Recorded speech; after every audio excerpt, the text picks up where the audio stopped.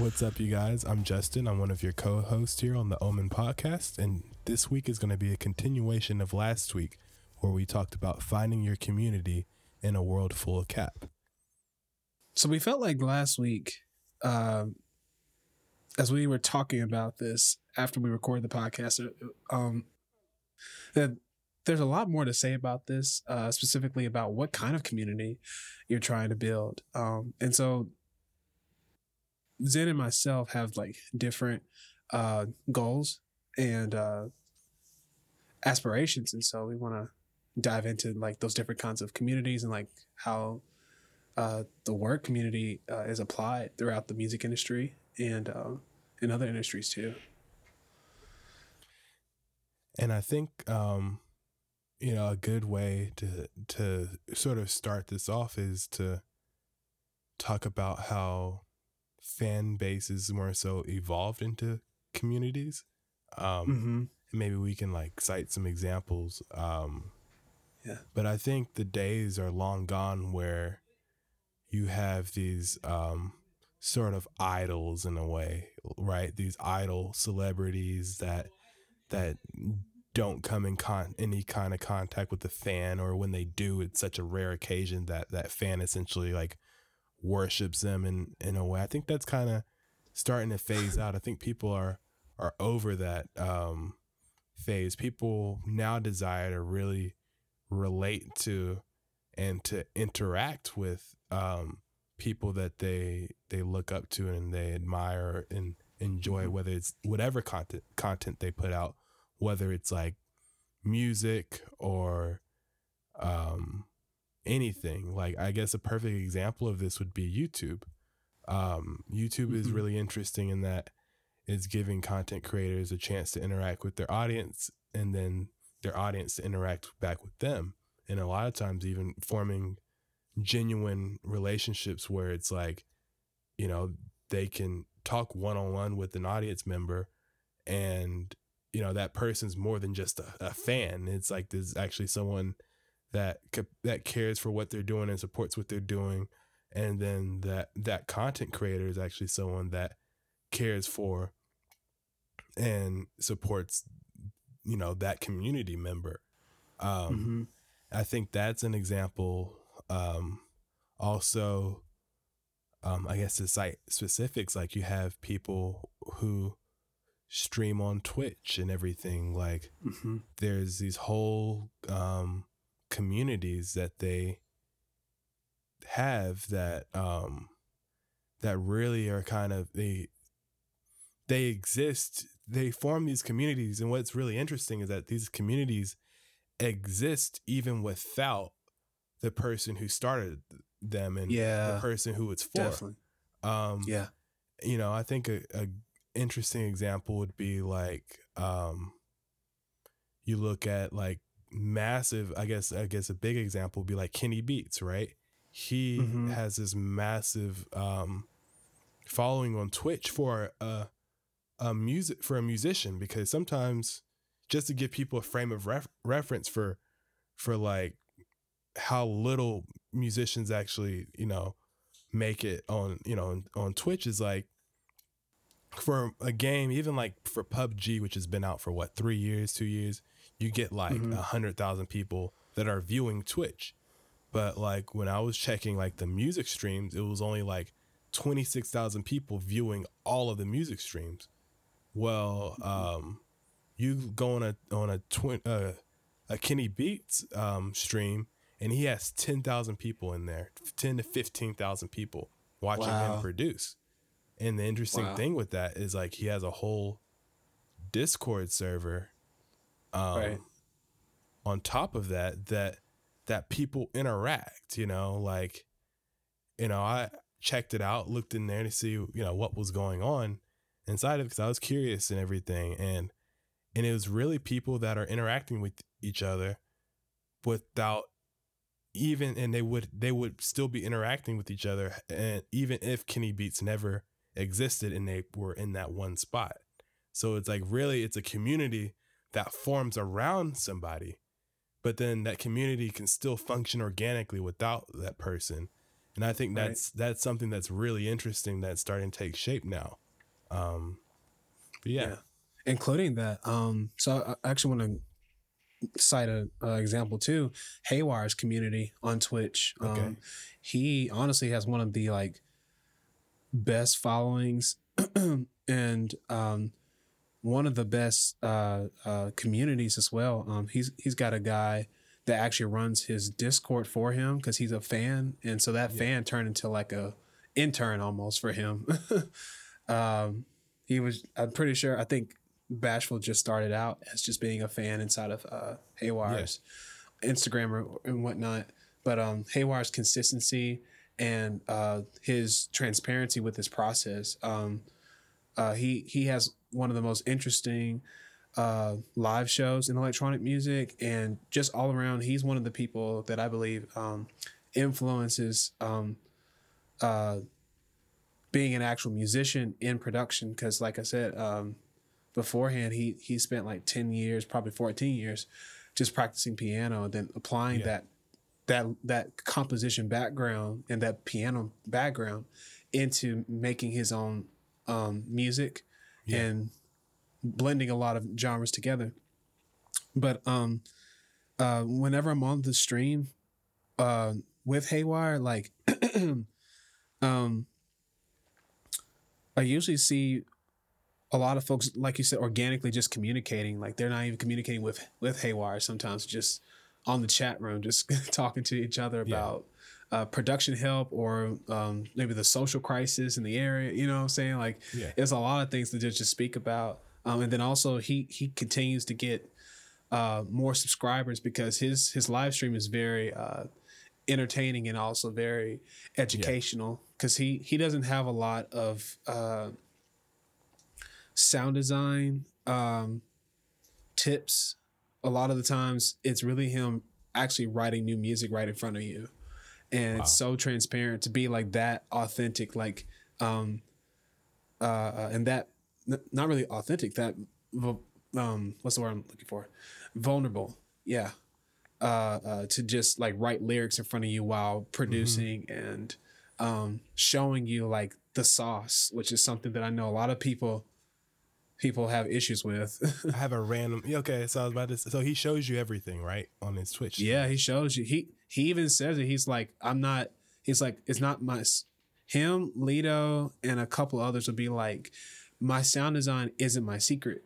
Yeah, the secret is in your songwriting. Yeah, he's like, that's my, because he was like, I don't really do a lot with sound design. Yeah, like he'll use a couple of plugins and stuff. But yeah, I kind of wanted to touch on that because that's an interesting thing, because you have Kenny Beats.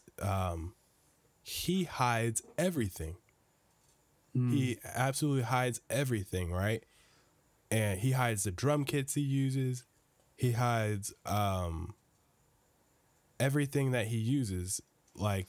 And there's a couple things that he'll show.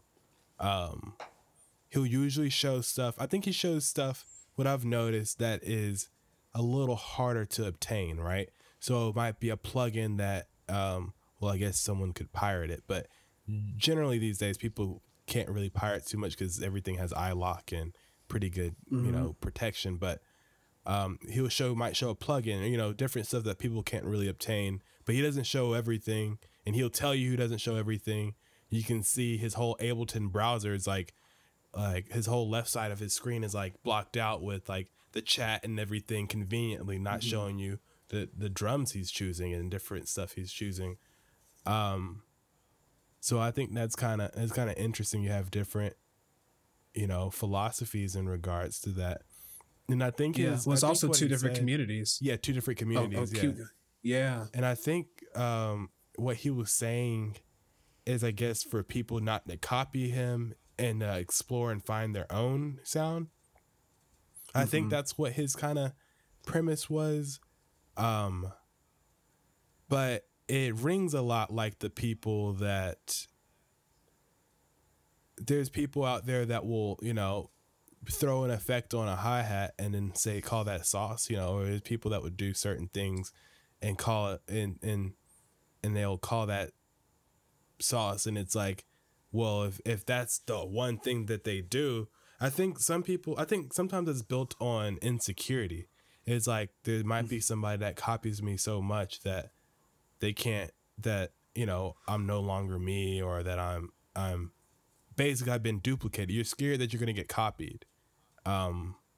I think that's something that, I don't know. I guess that might be something he's scared of, or, but I mean, the thing is like, I think, you know, he has a decent amount of skill where it won't, because he uses live instruments and stuff, where it won't be, you know, where it would be a little harder to try to copy him exactly. And even then, it's like, as long as you're not giving a tutorial during your stream, I mean, and even if you are, like, people aren't going to be able to copy you verbatim, like, you know. And I never really understood that, like, because there are people that do try to copy people's beats. Like, I will say that there's people out there that will try to copy your music, and that's always been kind of weird to me. Now, if you're copying, because I think some people do that to study, like, that's a means of studying. Like, if they can, that's usually replicate. For me. That's how I learned. Yeah, I understand that. That's understandable. Like, even me, like, I would do these synth patch tutorials on how to design, like, this synth from this song, you know, just so that you can get used to how a synth works and everything, and that helps. So I understand if you copy to learn, but people copy to, like, put out as their own, and that's always weird to me. Yeah, I think, you know, back to what we're getting at, it's like, even though he does all that, people still respect him. You know, he still has skill. He's still, you know, acclaimed and everything. And well, I actually have a question about. I actually have a question about him versus like maybe Haywyre's. So I know of Haywyre, the value, like I said, that he provides for his community is that transparency. Yeah. Just to see, like, he uses Serum and Diva and all his gear, and even though you try to.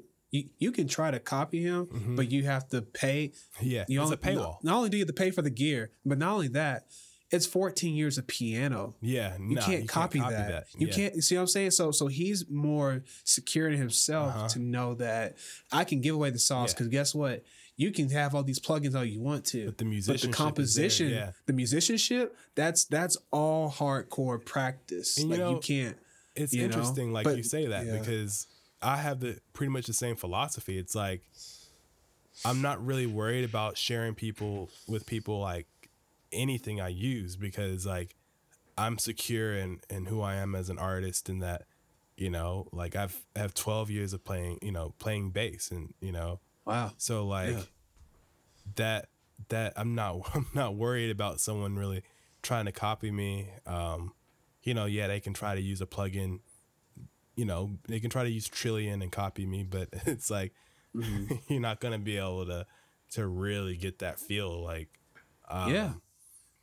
so that's kind of, you know. So that goes back to the question of, like, if he's not giving out sauce, what does he give out? Like, what value does he? No, that's fine. It's fine. So that's a good thing that you added that. Yeah. But so here's the main question: what value does Kenny Beats provide that he gets more viewers and followers? And even I think even TJ mentioned this in the Discord when he first joined. He was like, one of my favorite guys is Kenny Beats, solely what he does for the producer community. So I was like, you know, what value is he providing that he doesn't have to give away any sauce for people to still follow him? It's not that he doesn't give out any sauce, right? He just covers up a lot of it. So there's certain things he'll give out. He'll tell people about, like, there's a few things that he'll tell people about. I think the value, and I'm not too, like, I just caught his stream for the first time out of curiosity today, to be honest. Like, I've always seen, I've seen clips of him, right? I've seen clips, like, he had the clip that, you know, where he was using a tape machine and everything. And, you know, that's kind of why I was like, let me go ahead and try to get one before the price goes up, because I had been looking at them and I was like, let me try to see if I can get one. But, you know, he showed that. And the thing is, YouTubers, like, whenever they mention gear, the price shoots up. But yeah, the value he provides, he shows people, he gives people advice and stuff. And then, the community itself is 50,000 people, right? So even if he's not providing value himself, there's like a whole community of people that are there to like critique and help other people out. You know, people provide information of where they found like free drum kits, and they find information of where it's like a lot of knowledge sharing. And I think that's something that's really big that's going on. So even if he's not directly giving out sauce, there's somebody in his community that is, out of all 50,000 of those people. So I kind of think that's the value. What's really cool about, I'm sorry, what's really cool about that is also creating sub communities inside of that big community. Oh, and I'll touch on that too. That's a really cool thing.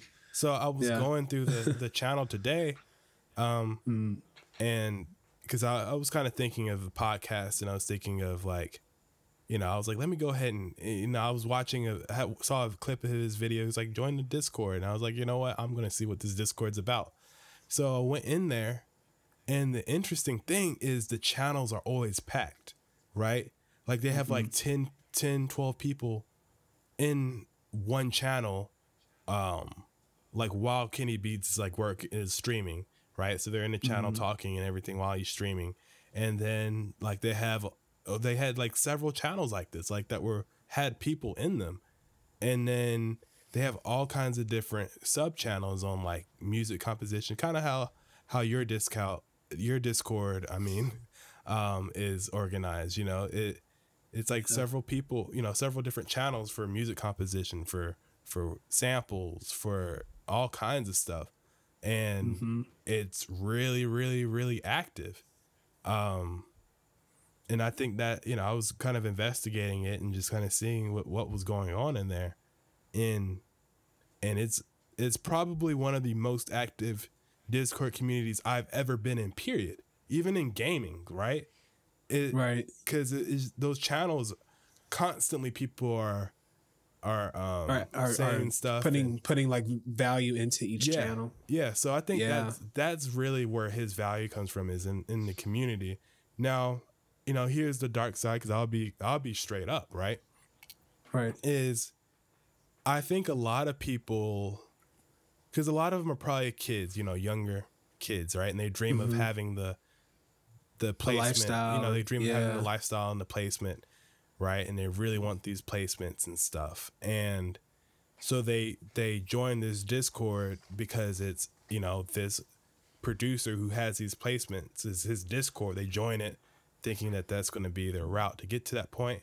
And it who knows, it very well could be. I don't know if he does any kind of recruiting out of that. But I do think a lot of people might be in there for the sake of it being just his Discord, and for maybe wanting to get a placement, for maybe wanting to get something out of him specifically. Right. Yeah. Right. So I think, you know, there might be a little bit, because I know I touched on people idolizing and stuff. I think there might be a little bit of that going on in that Discord. So, which is kind of, you know, an interesting kind of almost a counterpoint. Like you can build a whole community, right? But depending on how that community is formed, while they might be receiving value and they might be providing value to each other, it doesn't mean that they're idolizing the person they might be idolizing the person who started it. And I think that's kind of a thing, like, I think that naturally is going to occur, though. I don't know if you can really avoid starting a Discord community or any kind of community built around you and people who like your music, and them not to some degree have, I guess, some sort of not obsession, but you know what I mean? Like, well, that's what a fan is like a fanatic, an obsessed person with your work. Definitely with your work. And I think that's just a part of humanity. I think that's just a part of life, is that, you know, I'm pretty sure you might have done this before. And I did too. Like, where I used to idolize people just because they made great music. Like, you know, like you want to get better. You want to get just as good as they are. you do want to have that lifestyle. Yeah. But it's not until you get deep into it and you realize, oh wow, like there's a lot of black holes in this. Yeah. There's a lot of stuff here. Like, you know, I was telling my cousin, she's 11, 12. She can sing, play piano, dance, all that stuff. And she's asking me, like, when are we going to write a song? When are we going to do a dance together? You know, all that other stuff. And I was like, you got to enjoy that part right now when you're a kid. Mm-hmm. And, you know, I'm learning some things for you, honestly. Yeah. You know, when you're ready. But anywho, it's just like, I forgot the point that I was going to make with all that. It's just it's just a part of like I said, the human cycle. It's like when you see someone that's better than you, you want to get want to naturally get better because you're inspired by that. Yeah, like naturally. Yeah. But here's the other question about Kenny Beats. I'm kind of ignorant. All I know is that isn't it Red Bull sponsors they sponsor his I think at one point YouTube channel. I don't know if they still do, but at one point I do remember because he had the fridge in the cave. He had the fridge in the cave, and then he has people come in and do like what's the show called? It's Kenny Beats and I think it's just called The Cave. I'm pretty is it sure just called the okay, because it's like he brought in Denzel Curry and some other folks to like rap or sing over some stuff that they made in the studio together. Yeah, it's called The Cave. Okay, that's what I thought. Yeah. But like my thing is, what are his production credits and like, cause I'm very ignorant to his success and like all I want to know is why like so many people are traveling to he's probably specifically one of the top producers right his now. Twitch. He's probably one of the top. Yeah, he's got a lot of placements. Like I'm not too familiar, but I'll tell you this. I was listening to like the release radar on Spotify and like you're guaranteed you're gonna hear something he produced. Like it's kind of like that. Dang. Yeah, he's pretty big. Yeah, he's okay. That's why. All right. I kind of want to say he's one of the. Will I say he's like top 5 current like producers maybe that are making a lot of noise, right? I'm not even gonna say that has a lot of placements because there's a lot of low key guys that are getting that placement money and then they're not as known. But he took that his placements and built a whole that it was that in combination with his YouTube channel, and then also him streaming on Twitch. Which I kind of also think, that the Cave series, that's what gave him a big following. And I kind of, here's the interesting thing, because we're talking about community. So it'd be kind of interesting to dive into this, but it's like, it almost shows that building a community around your work and everything is essential, not just a fan base, right? A community, exactly. Right? A real community. Yeah, it's essential for you to sustain, to have any kind of longevity. Yes, exactly. Because here's the thing, I think even after it, Kenny Beats, falls out of relevancy, right? He's still gonna have that community there. He's still gonna have the community there that. And he can pivot and do whatever and still remain relevant amongst a lot of people. Right.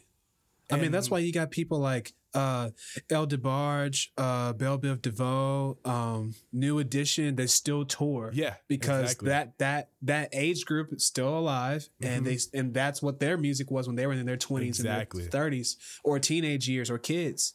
And can still tour and still make decent money. Then you have That's a great point. Then you have people like Logic, right? So he retired and he signed a $7 million Twitch deal. $7 million. Is that why he has like advertisement with Twitch so much? Yeah, because of his new album or something. Yeah, I got an email about it. Yeah, they're probably they probably paid him more. I want to say or around as much as he's probably made over the course of his albums. $7 million. And that's just that's the deal. It's like, you know, not the label getting a cut. They're giving him $7 million to do a Twitch over the next few years. Like, sit in front of a computer and play games for $7 million. What? And so he's pivoting in a way, right?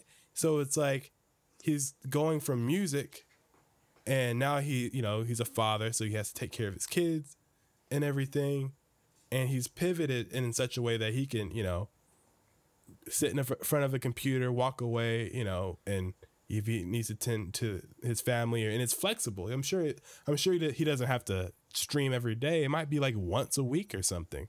He sits down, he does his stream, and he collects his money, which is wild. But that his fan base is now going to go from, because I would say that he had a traditional fan base, right? But now they're going to kind of evolve into being members of a community. If they tune into his streams, they're going to be a part of a community, because a community evolves around people. I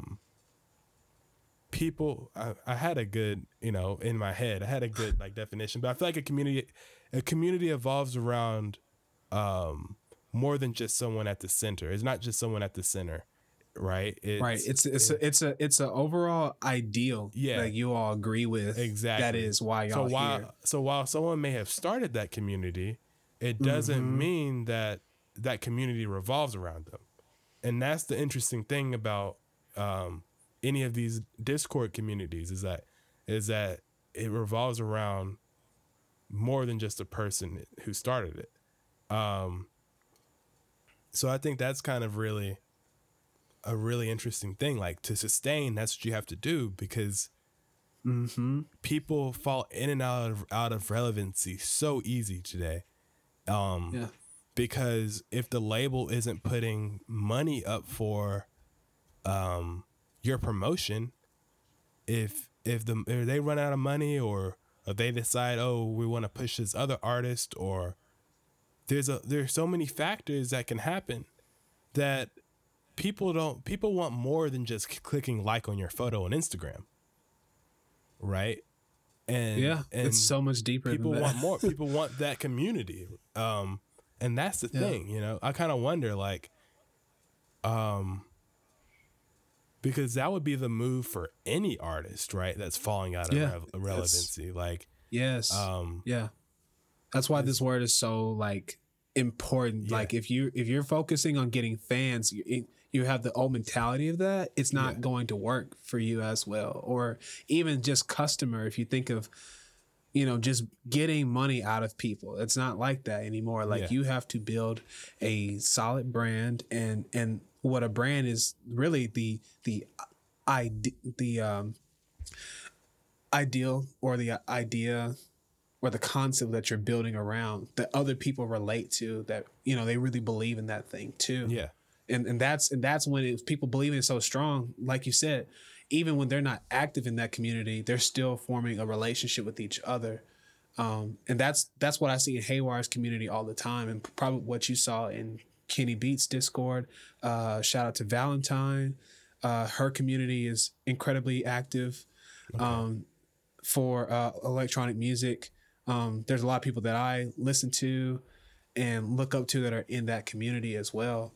She has a very active Discord. And then even labels are building more Discords, because they're starting to realize if we make it all about using an artist to get money off of them, they're going to continue to do this independent thing, and that's good too. But also, this is kind of a side topic, I guess, but it's it's at the end of the day, labels, if they're not focusing on really building a community around what they're doing and what they believe in, then they're not going to be a label anymore.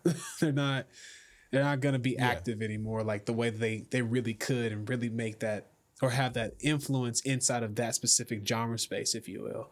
And I think that's kind of interesting.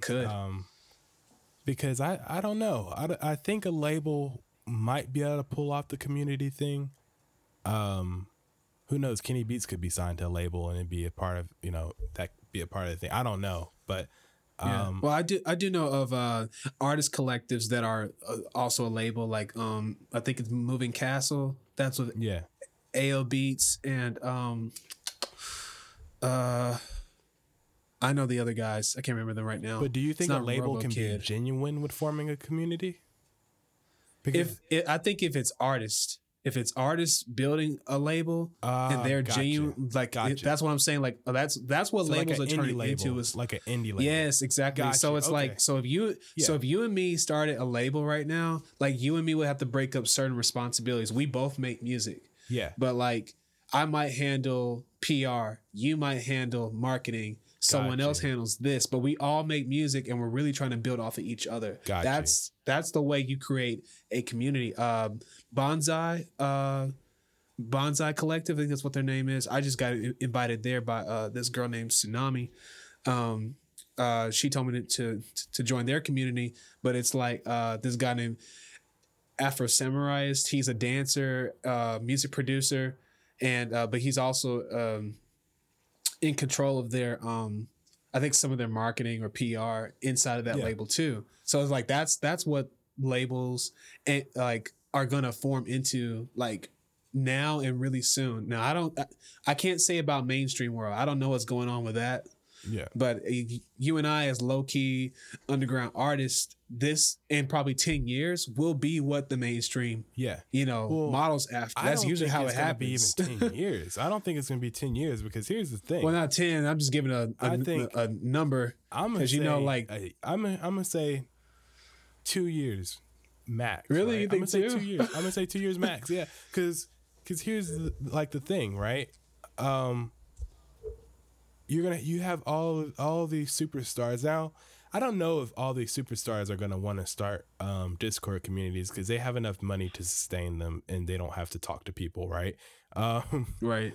But I think even there's some people that you might be surprised, like that might have some kind of Discord community, and I think that's gonna be something interesting too because we might see a pivot from.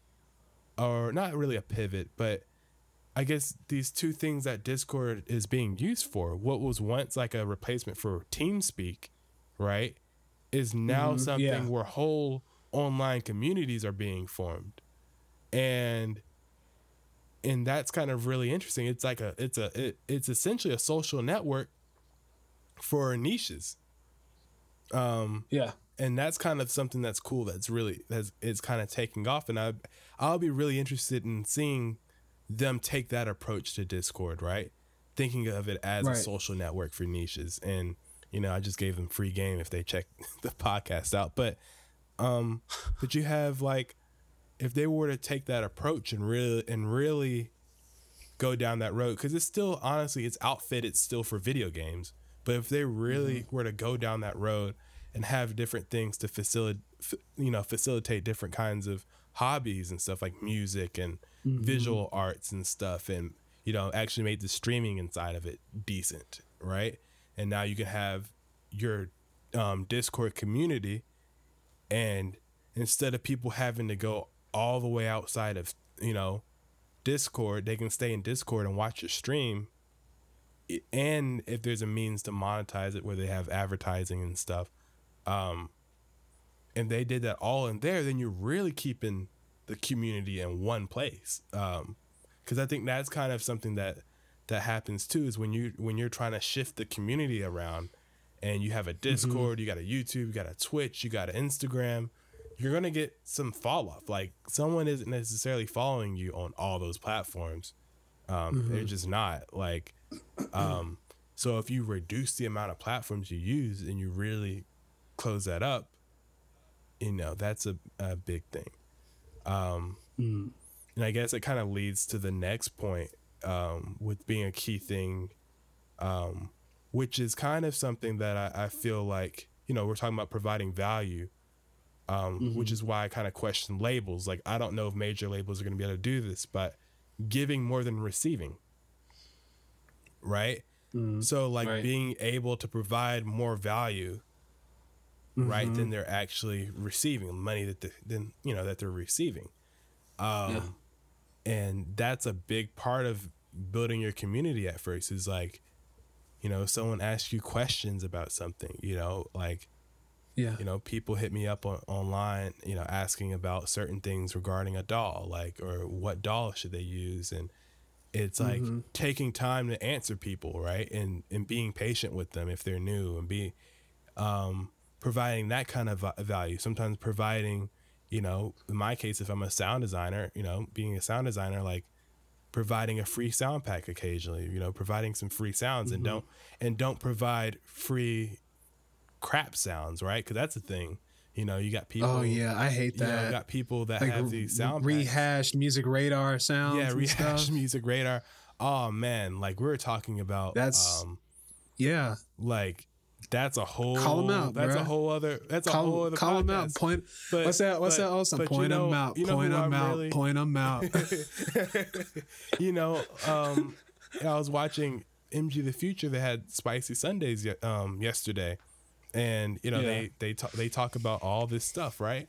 And I was kind of disappointed when I found out that Decap uses drums from old Roland drum modules, and he just like throws them into Decapitator, puts a saturator or compressor, and then turns the tape machine on behind him, and he might run them through the tape. I don't know, he may not, but like that's the thing. Like they, and here's the thing, it's like, and kind of what they're talking about with that, it was like, it's not that there's nothing wrong with that.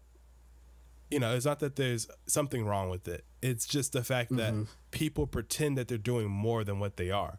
So yeah, they might be, because they're taking drums from source machines, like they're taking drums from analog machines. But the thing is, everybody has those same drums in the same folder, and they just combine it, layer drums and combine them to make new drums, or not really new drums, but hybrid drums essentially. And so that's kind of, and granted, I'm not mad. Like, it's not like, I only got the drums on Splice anyway. So it's like a few credits, like, 100 credits or so. Like, I'm not really mad at that. But I think like providing real decent sounds that you tried on, value. Yeah. Cause I ran an ad, advertising my free sound pack, and I got a lot of downloads on it. And that's awesome, bro. And I think a big part of it is, I think people heard the song that I used, and they're like, okay, the song that I made with it, and they're like, okay, this is something that's decent. It had loops and 808s in the pack. And a lot of people got that pack. And I think a lot of people, now a lot of times there's this like kind of duality in the philosophy, right? There's people that believe, oh, you might attract people who are just freebie seekers, right? And yeah, that's true. Some people are just freebie seekers, but I feel like a lot of those freebie seekers are kids too, right? So I know when I was younger in high school, I could not even think about putting money towards a digital sound pack, right? I couldn't think about I just didn't have that kind of money in high school. So like, I think providing like free stuff for kids is fine. Like, and then you'd be surprised, like one day they might, scrounge up some money, and if they like all your free stuff, then they'll like your paid stuff. And that's the thing. It's like, you provide that much value, and be genuine when you provide value, right? So that's kind of the thing. Yeah. It's like a lot of people, they're really like providing value is too much of an upsell for them, right? And I get it, it's business and everything. Like, I'm not telling people not to upsell, like you gotta upsell, but if your only end goal is just an upsell, right, then that's not really being genuine. Now it might work, I'm not saying it's not gonna work, but it's just, personally, I'd rather like, okay, I'm gonna give this sound pack out for free. They're gonna be on my email list for for getting the sound pack, but I'm not going to spam them to death on the email list. I'll keep them updated, but and then I'll let them know when I drop another free one. Like I'll probably make another free one after I do the next few, and then also getting those same people to be interested in your music and everything. I think that's my biggest struggle is like, how do I get people interested in what I do? Because like every time I share with somebody, like literally, like they're like, "Whoa, like this is awesome!" Mm-hmm. Like I've had people come up to me and like, "Why aren't you bigger?" And I'm like, "Well, look at all the fluff we have, all the cat we got out there. Look at the Walmart of artists that are out there right now. Everybody sounds the same, rehashing the same splice samples, splice loops." And now, like I said, like everything's caving in, imploding in, like on itself. Like what people thought was gonna work out actually is imploding. And so like my big question to myself, I'm still working on this. It's like, how do I get people interested in the product that I'm selling, which is really my music, and then also the experience of my music. So like I haven't played a lot of shows yet, but I really do hope that by looking at different communities now that I've experienced a lot, I was like, I really need to find the communities that are going to support specifically my music. I've been going to like the wrong communities for a long time. And so like, I really need to find out, even the live show that I do, or even just playing on the turntables and stuff like that. Like, is the lighting in that audience and that experience, that environment where that music can breathe? Because if I film it and I put an ad out, like, my song is out, or come to my show, and they see that the person has to realize like, oh, I like what they're all doing. They're all having a good time. And this music behind this video is fire. Oh, this is this guy's music? Like, hey, I'm going to check him out. I'm going to check out these tickets and stuff, and those are the questions that I have to continue to ask myself, and continue to search for information on when you're an artist and you're trying to tour and stuff like that. And you really do have to ask yourself, how am I running my live show? Because that's really where your money's going to come from. Yeah, true. Because that's where you're going to get your followers, and that's where you're going to get your fans. I'm telling you, dude, like when I played shows, I had nothing, and this is real talk. I had about 400 followers, and Instagram deleted all of them because they were all bots or unrelated to my, like, it was sad, bro. It was like really, like I got really depressed, dude. So sad. And like I had like less than 150. And I've had to restart from the ground up, but I literally told myself this: I'm going to do this the organic and right way. I won't do sub for sub.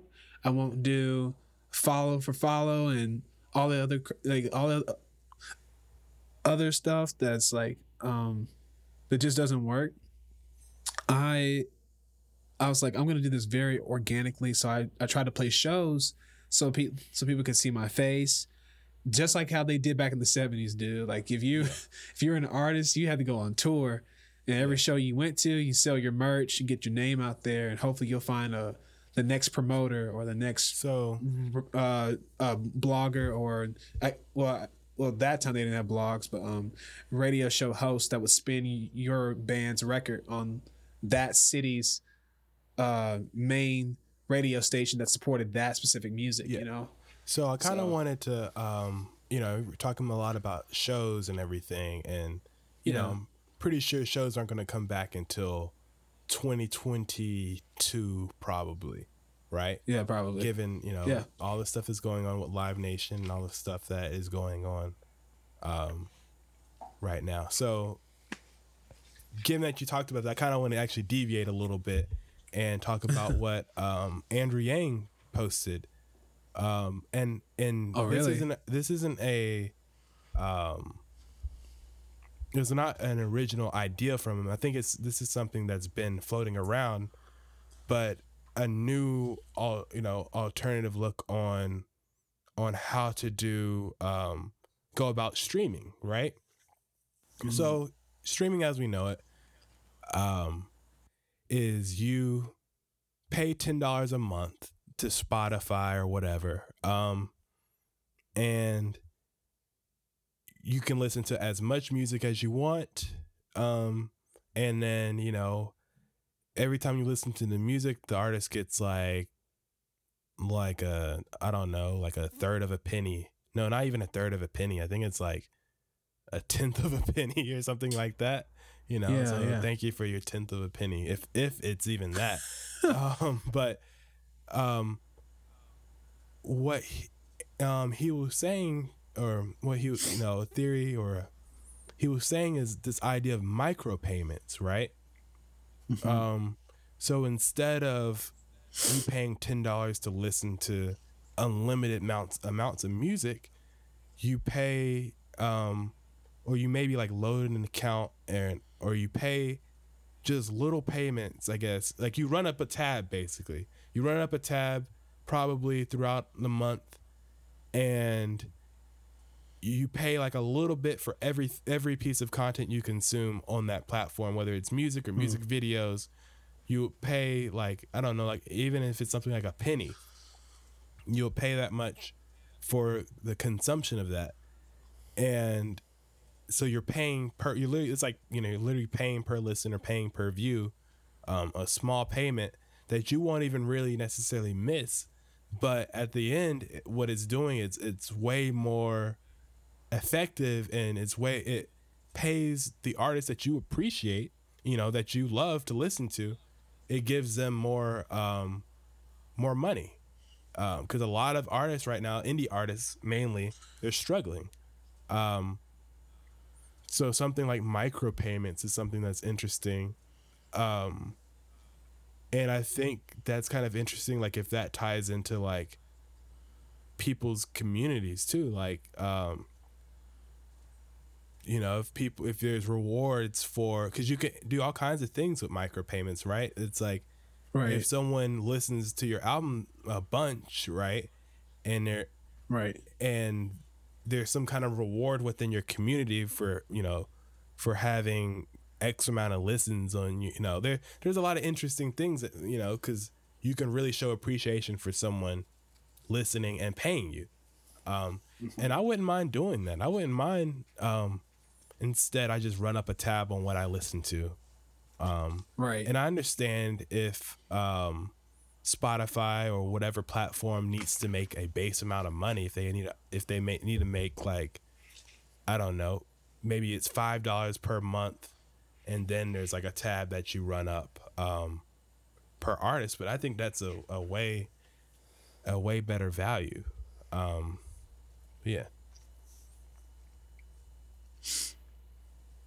So I was thinking, and we kind of talked about this last night, but so you think it's like a hybrid of like an iTunes card and I think it is platform? Yeah, I think it is kind of like a hybrid of an iTunes card and then a streaming platform, because like an instead iTunes, of $1 per song, you know, yeah, except it's not $1 per song, right? But it's like you're paying per listen to that song, just like you're paying per song on iTunes. Whereas streaming, you can make the argument that you're paying per song, but you're not really paying per song. Because if I left, because the streaming rate is pretty consistent. So even if I were to listen to more than $10 worth of streams a month, right? If that was possible, even if I were to, like, that rate is going to stay the same for the artist. It's not going to split it and say, oh, he listened to more than $10 worth of music. We're going to go ahead and split that even more across the artist. Now you get a 20th of a penny, right? So I do think it's like a mix between that, but I think that's like the right mix. And I think the minute a platform or someone comes up with that idea, I think you're going to see a big exodus to that, even by big artists. Because streaming is just like, I don't know if you've seen the numbers of how much like Spotify and all these streaming platforms make, but they make a ton compared to the little that artists make. Like, they really make a ton of money.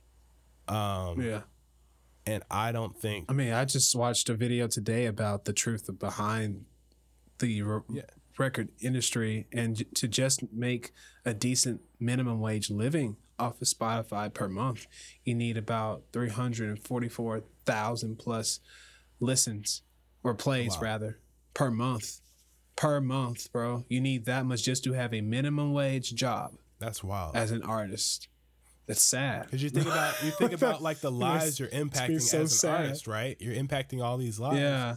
You know, granted, it's probably not necessarily like a whole 300,000 people, but it's 300,000 plays of people who listen to this on the way to work, of people who are going through something that listen to something like, and like an artist in a way, in some cases they can be a therapist, right? So like, you know, you wouldn't pay a therapist a tenth of a penny, you know. So it's like, and granted, they do spend a lot more time, and you can make the argument and saying they have to get certified, but I mean, artists have to spend time developing their craft. So I think there needs to be more value in the stream. Like if people really if these companies are really for the artists like they claim they are, they need to show that they're for the artists and support those sub communities too. Which goes back to the point of giving more than receiving. If you're just taking away from the artists, streaming companies are not streaming companies and labels than receiving. So that's kind of that's the thing. Like it, I mean, I guess in one way they're giving a lot to, well, I don't know, because I really do feel like a lot of people would be down for micropayments. A lot of people who just listen to music would be down for that. Like I think that would be something that a lot of people are for, but because it's not your flat rate $10, right? People are kind of, you know, Spotify would be like, nah, because they want their $10 a month. So yeah, that's kind of the thing there. Like,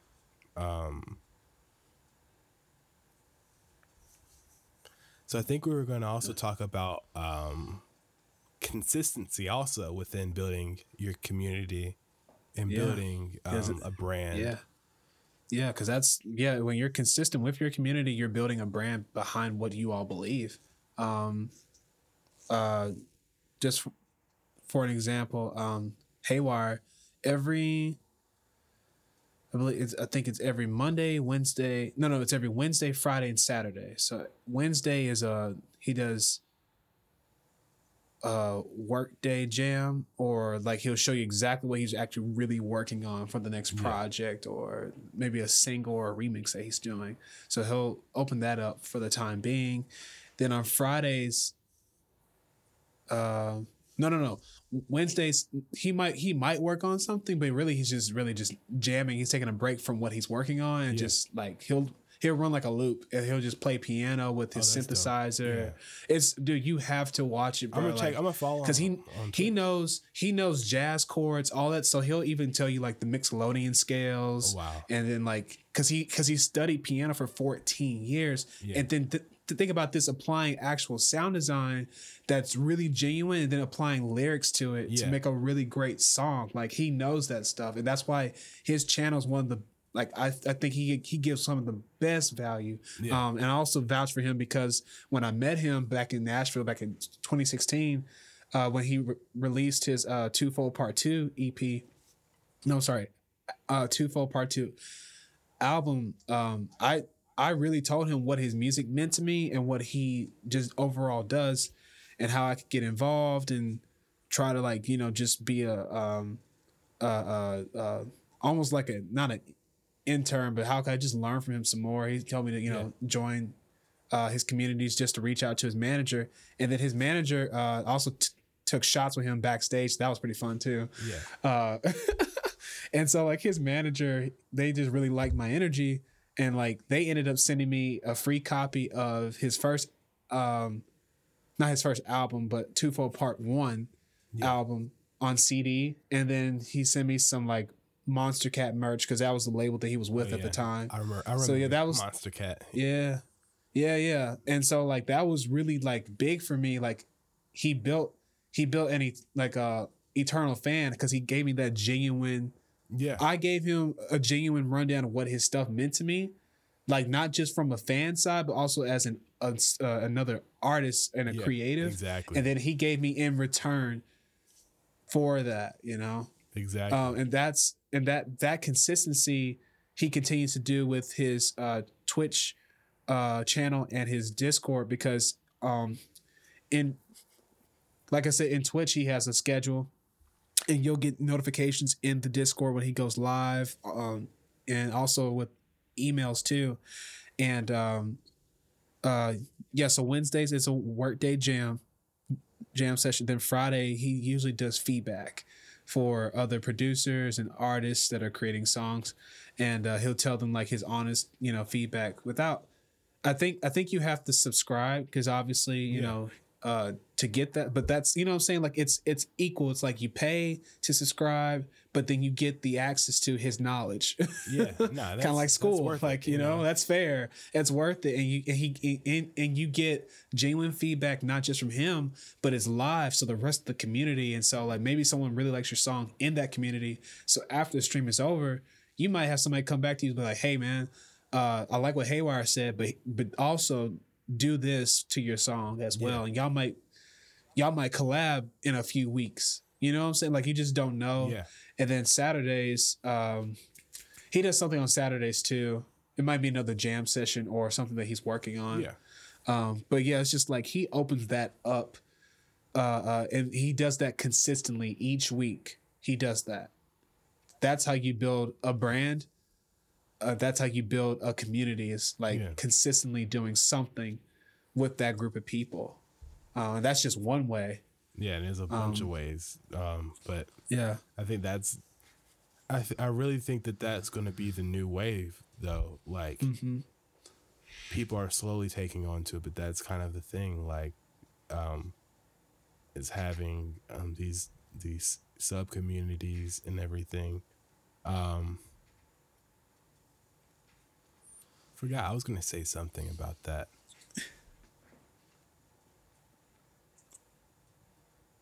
About which part? Consistency? Yeah, that's what I was going to say. Like, you know, I think a lot of people, and even me personally, struggle with the whole consistency. Yeah. Especially with the social media aspect, with building a brand. Definitely. And, yeah. You know, you're dealing with algorithm changes and dealing with all this stuff that goes on social media. And at times it seems like because to be honest, like, Instagram is really pay to play. You know, you get engagement from your fans, like people who follow you and everything. You get that engagement sometimes, right? But I'm not sure what they did with the algorithm change, but I know beforehand it was, they would show your post to, I think, 10% of your followers, and they had to engage with it within like 10 minutes or something like that. And if, depending on how they engaged, it shows how many other people they would show that to. And, you know, you have the algorithm very much curating content, essentially. And that's almost unfair. It's almost kind of unfair. And you kind of have to now invest a little bit into making ads, into doing, you know, other stuff on Instagram, just to get people to visit your site. Cause it's not going to happen. It doesn't really happen like that off of a post. People who are close to you, like, they'll go and click on the link in your bio. But maybe, maybe, that's the thing. Like, maybe, but that's a whole nother thing. Yeah, it's a whole we'll talk about that thing. Later.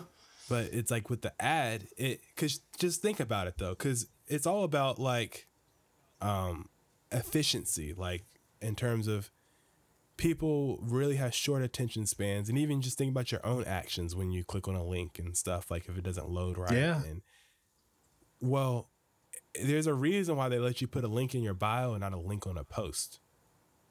Because if they put a link in your post, easily people will go off to your website, right? People would just, there's little cost for that. But for putting a link in your bio, now this person has to click on your name, they have to click on and then click on your bio, which doesn't sound like a lot, but a lot of people. But it is a lot to a lot of humans. people. That's a scroll. You know, they just want to scroll past that. Like they don't want to click on that. Whereas when you do an Instagram ad, they put the link right there for you. You know, you can put the learn more button that's right on the bottom of the post, and they can just click on that. But even then, it's like you have to know how to target people the right way. Yeah. They don't tell you how to target, even though I know they know what kind of people that really like your content or who you're really trying to target. Like I should be able to just put, you know, music producers into the search, like on a hashtag or in a search bar. Yeah. Into the, cause it's like when you're doing an ad, it's like, it's different than hashtags. Oh, yeah. It's like interest. Yeah. But you can put record producers, but not music producers, but no one calls themselves. Yeah. That was weird. Yeah. No one calls them a record producer. Record producer. Like, yeah. And so then you have to target other things. And like, so I'm like, what's up with that? But it's almost like they kind of like, set you up to fail a little bit. I mean, you can succeed really easily too. I'm not going to sit there and say that it's just there's no way to succeed. You can succeed with the ads, but like it's like they make it a little weird because personally, if there was just a thing that said music producers, that's all I would need.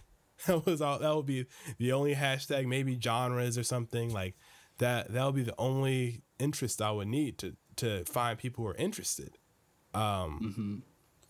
But yeah, that's kind of I mean, I think it would be a lot easier though, because now that I took a course on ads, and for marketing my music, it would be a little bit, you know, more interesting and easier because you just have to target people you just have to target the artists that you're most like. So you saying that you really like Haywyre, and you would put him as one of your artists that you're interested in, along with maybe some other people, because some of those artists aren't going to show up. The ones that are a little bit more low key. Yeah, that was the biggest problem when I was marketing some of us. Like Flume showed up, but even his community has been kind of drifting away because he didn't release anything for like 2 or 3 years after Skin. Yeah. And like that was so tough. And even with Kaytranada, as big as he is, like it was still hard to market that stuff, dude, because it was just like they know the song, but they don't know Kaytranada, if that makes sense. Like they know, like, oh, that's because he features so many artists on his music, especially with the last album, Bubba. He had Estelle, Van Jess, Sir, so many people, and it was so like even Tinashe, and then Pharrell was on there, so it can be very hard to market that that project. The most that I could do is say R&B. That did that interest did help me out because Pretend's kind of like R&B future bass. Yeah. Same thing with Where Are You, Galaxy, and then with this next lo-fi project, it's gonna be pretty much easy. It's gonna be lo-fi, but I will add also maybe EDM in the tag. So I have a question. It's like future bass, you know. I have a question. Do you think that, like, because I think about this, like, I think EDM, and we kind of touched on this in our first episode, but EDM and electronic music has a bad rap.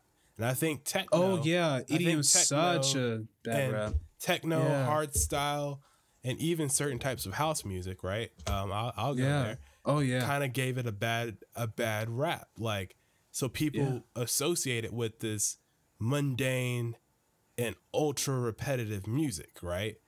Yeah. So whenever people think EDM, they think that. They don't think of future bass, right? They don't think of they don't think of S.G. Lewis for goodness sakes. Like S.G. Lewis is still electronic music. And I think that's what Kaytranada is kind of trying to do, is trying to, by having these high profile features, right? Right. He's introducing. He separates himself. Yeah. But he's also a gateway drug. He's introducing this world of electronic music to people who otherwise wouldn't have listened to it unless it had their favorite artists on it. That is true, because that's what happened with me and A-Rap Music. When I first heard his stuff, like he was chopping up techno and dubstep samples, but he was literally like blending hip hop and trap over it. And I was like, oh, it's not just like demonic, Yeah. mundane, Demonic. Yeah, I always say because that's what I felt when I first heard of some forms of EDM. Was like, what the? This has ties with Satan. Like, but yeah, like I think that's what it makes it kind of difficult. But I realized what Cajun music is really, it's actually dance music, and so that has a different connotation. And so like maybe next time I use that tag a little bit differently when I do more of my funky house stuff. Yeah. Emulating those things. But I think it would be interesting though. Yeah. Because you feature artists and stuff, and I think that's a good move for electronic music. Maybe like really try to be the gateway drug, right? That's what I've been thinking. I was like, that's what I want to do. Yeah, let me make music, electronic music for people who don't like electronic music. And I know that's weird, right? It's like a weird. No, that makes sense. No, that makes total sense to me. Because of course, people who like electronic music are going to like your music, right? Right. But if you make music that using R&B and hip hop influences, and it's electronic, you're going to get a lot of those people that are going to like your music, right? They're going to really vibe with your music because it's going to be something different. It's going to be refreshing. Because there's times where you want minimal production on music, right? And then there's times where you might want to hear somebody go all out. You might want to hear a full experience, right? A full like production. Yeah. So I think that's an interesting approach. Like, even when I'm writing music, I try to think of like making stuff that I like, that's electronic, that's also has to have live elements in it too. But then I can see other people listening to it. So like I think that's kind of a big thing. If you hit all those things, and I know people say you need to narrow your fan base down and stuff like that. You need to really target a specific group of people, but I think you can really target a broad fan base if you take that approach. Yeah. Now don't let that. I think that only works for certain genre spaces though. Obviously you're making hip hop, obviously niche it down to certain types of hip hop. That's that's very obvious. Like if you're making conscious rap, it's very, but when it comes to electronic music, people don't know all the sub genres and sub communities inside of electronic music because they just think it's, like you said, it's either dubstep or here's my thing. Progressive house. I would say I think the electronic music community has done that to itself. Definitely. There's more subgenres, like, and there's so many electronic subgenres. Like, it's just boom. It's just electronic music is really a blanket term, right? Right. Because future bass is nowhere near techno. Yes, they both have electronic elements, but it's nothing like it. So like, I think that. Yeah. I know we're talking about what is electronic music, but I think the issue is we have to define what it is, right? We know what hip hop is. We know what R&B is, but then electronic music is something that's obscured because it encompasses so many things. So maybe that's something that needs to be like expanded upon. Maybe. Because it kind of does your disservice. I think it's something. Yeah. What's interesting is, so me and my boy Miles back in college, he's actually the one that put me on a lot of stuff that I listen to and actually try to create. And we would like set up our turntable maybe in our dorm or like in our apartment, and we would just play music, and people were like, "What is this?" And we went to HBCU, so it's nothing but black people. And so like they're listening to it and they're like, oh, it's like they will obviously say it's like techno, but it's like jazz, but it's like trap, but it's like R&B. And we were like, yes, bro, like this stuff exists. Like this stuff is crazy. Like, and so you're right. Like you and I and the rest of the community that I have need to continue to be the gateway. Cause I made a mix for a podcast / radio show last year, and I put it out, and I sent it to a few of my friends, like my mom, my sister, my dad, and they all listened to it and they were like, wow, like we didn't even know like stuff like this was being made. Like this is crazy. Like because and it was all like under electronic music. Yeah. It's all blanketed under that. So like, because I've had that similar experience when you show people like Anomaly, right? You show someone who's very much as much jazz as it is electronic, right? And you show that to somebody and it's like they don't know how to compute that, right? They're like, whoa, you know, it's like, okay, this is obviously electronic, but then it's jazz. But I really think that, you know, thinking back now, it's like electronic music kind of, that term does a disservice to all electronic music. And granted, it would be very hard because there's so many different subgenres of electronic music. It would be really hard to like subdivide it and then boom, now we have a million other new genres of music, right? But definitely. I think like that should be something that should be explored because a lot of people don't know that world exists because of their common, you know, assumptions of what electronic music is. Definitely. I think that's a big thing. Definitely. And so I think, you know, kind of, I guess, wrapping things up with that, like, is, I'm trying, you know, now it's kind of got me thinking of that whole thing. It's like, it kind of changes like the whole approach of building a community because it's like, you want to target people that have an interest in electronic music, but when you know your music can reach more than just people who like electronic music, how do you go about doing that? That's what I've been saying, brother. That's what I've been saying, brother. That's been my biggest challenge. It literally has been my biggest. I get you now. Challenge. I get what you're saying. It is my biggest. That's why I'm saying like I'm trying to build community more than just fan base. When they get to know my influences, like when I speak about, I grew up on El DeBarge and Switch and the Shaka Khan and Prince, like that's I remember that stuff. And then I also grew up on gospel, Ty Tribbett. And so when I share this stuff, I'm like, you know what I'm saying? And like, so like for instance, Lito, he's trained in gospel, classical music, and then R&B, and he flips all that with electronic music. And like I shared it with my friend, and she was like, dude, like, isn't this Jaden Smith's Blue? I was like, yeah, Lito made it though. Like this is technically future R&B / electronic R&B. And it's just like, it is so hard to market them when you're trying to get other communities, bigger communities to come to your sub community, you know what I'm saying? Or your sub genre. It's quite difficult. And so that part of consistency is very hard, not just for the marketing, but the consistency in your sound so that people can identify, like, you know, with you know how this goes with certain artists, like they have these certain sounds with these certain drums they always use.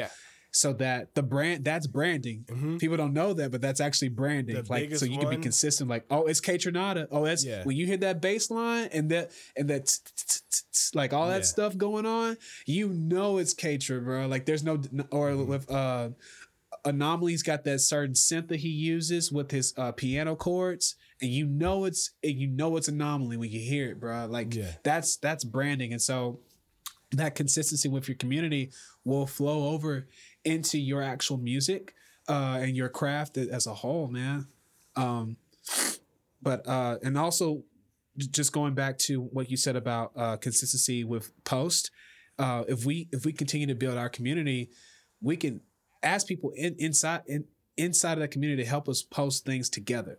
You know, like how we're doing this podcast, how, like, you know, we can use these same techniques we use in this podcast, because we're being pretty consistent, actually. We're doing pretty this is the most consistent I've been with it, you know, but we are creating a system. That's how consistency is attained. I think, you know, with that being said, exactly. It's a lot easier to be more consistent with things when you have someone else you're working on something with. Exactly. That's why community is so important. That's another form of accountability for you. Yeah, definitely. And I'll even say, you're talking about like different posts and stuff, but yeah, you got, people who do fan art and stuff like that and do all kinds of art and stuff. Cause even in like the Kenny Beats server, they had a whole channel of people who did like, they had like an art contest, a whole art, like they were making like album covers, right? There you go. Yeah. And that's a thing, man. And I've seen that for years. That's been a thing. Yeah. Yeah. And they were just like, they were really good. Like a lot of them are really good. Yeah. And I was like, that's smart, use your community, have a contest where someone can design the album art and then, of course, pay them, right? You pay them for that. But like, imagine someone who's actually passionate about what you're doing, designing something, using their talents to design something for you. Like that's a win-win situation right there. Yeah, definitely. And I think that's kind of really something really interesting with community too. Yeah, definitely, man. Well, this has been great. We hope you guys are safe out there. We know a lot of things are still going on. Wash your hands. Yeah, use hand sanitizer.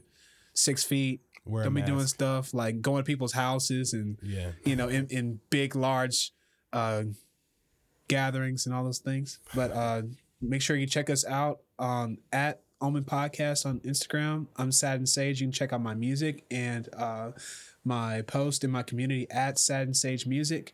And in the link in my bio, you can join the Discord community that I've created called the Sage Summit, where you can ask me questions about production, about faith, and pretty much anything,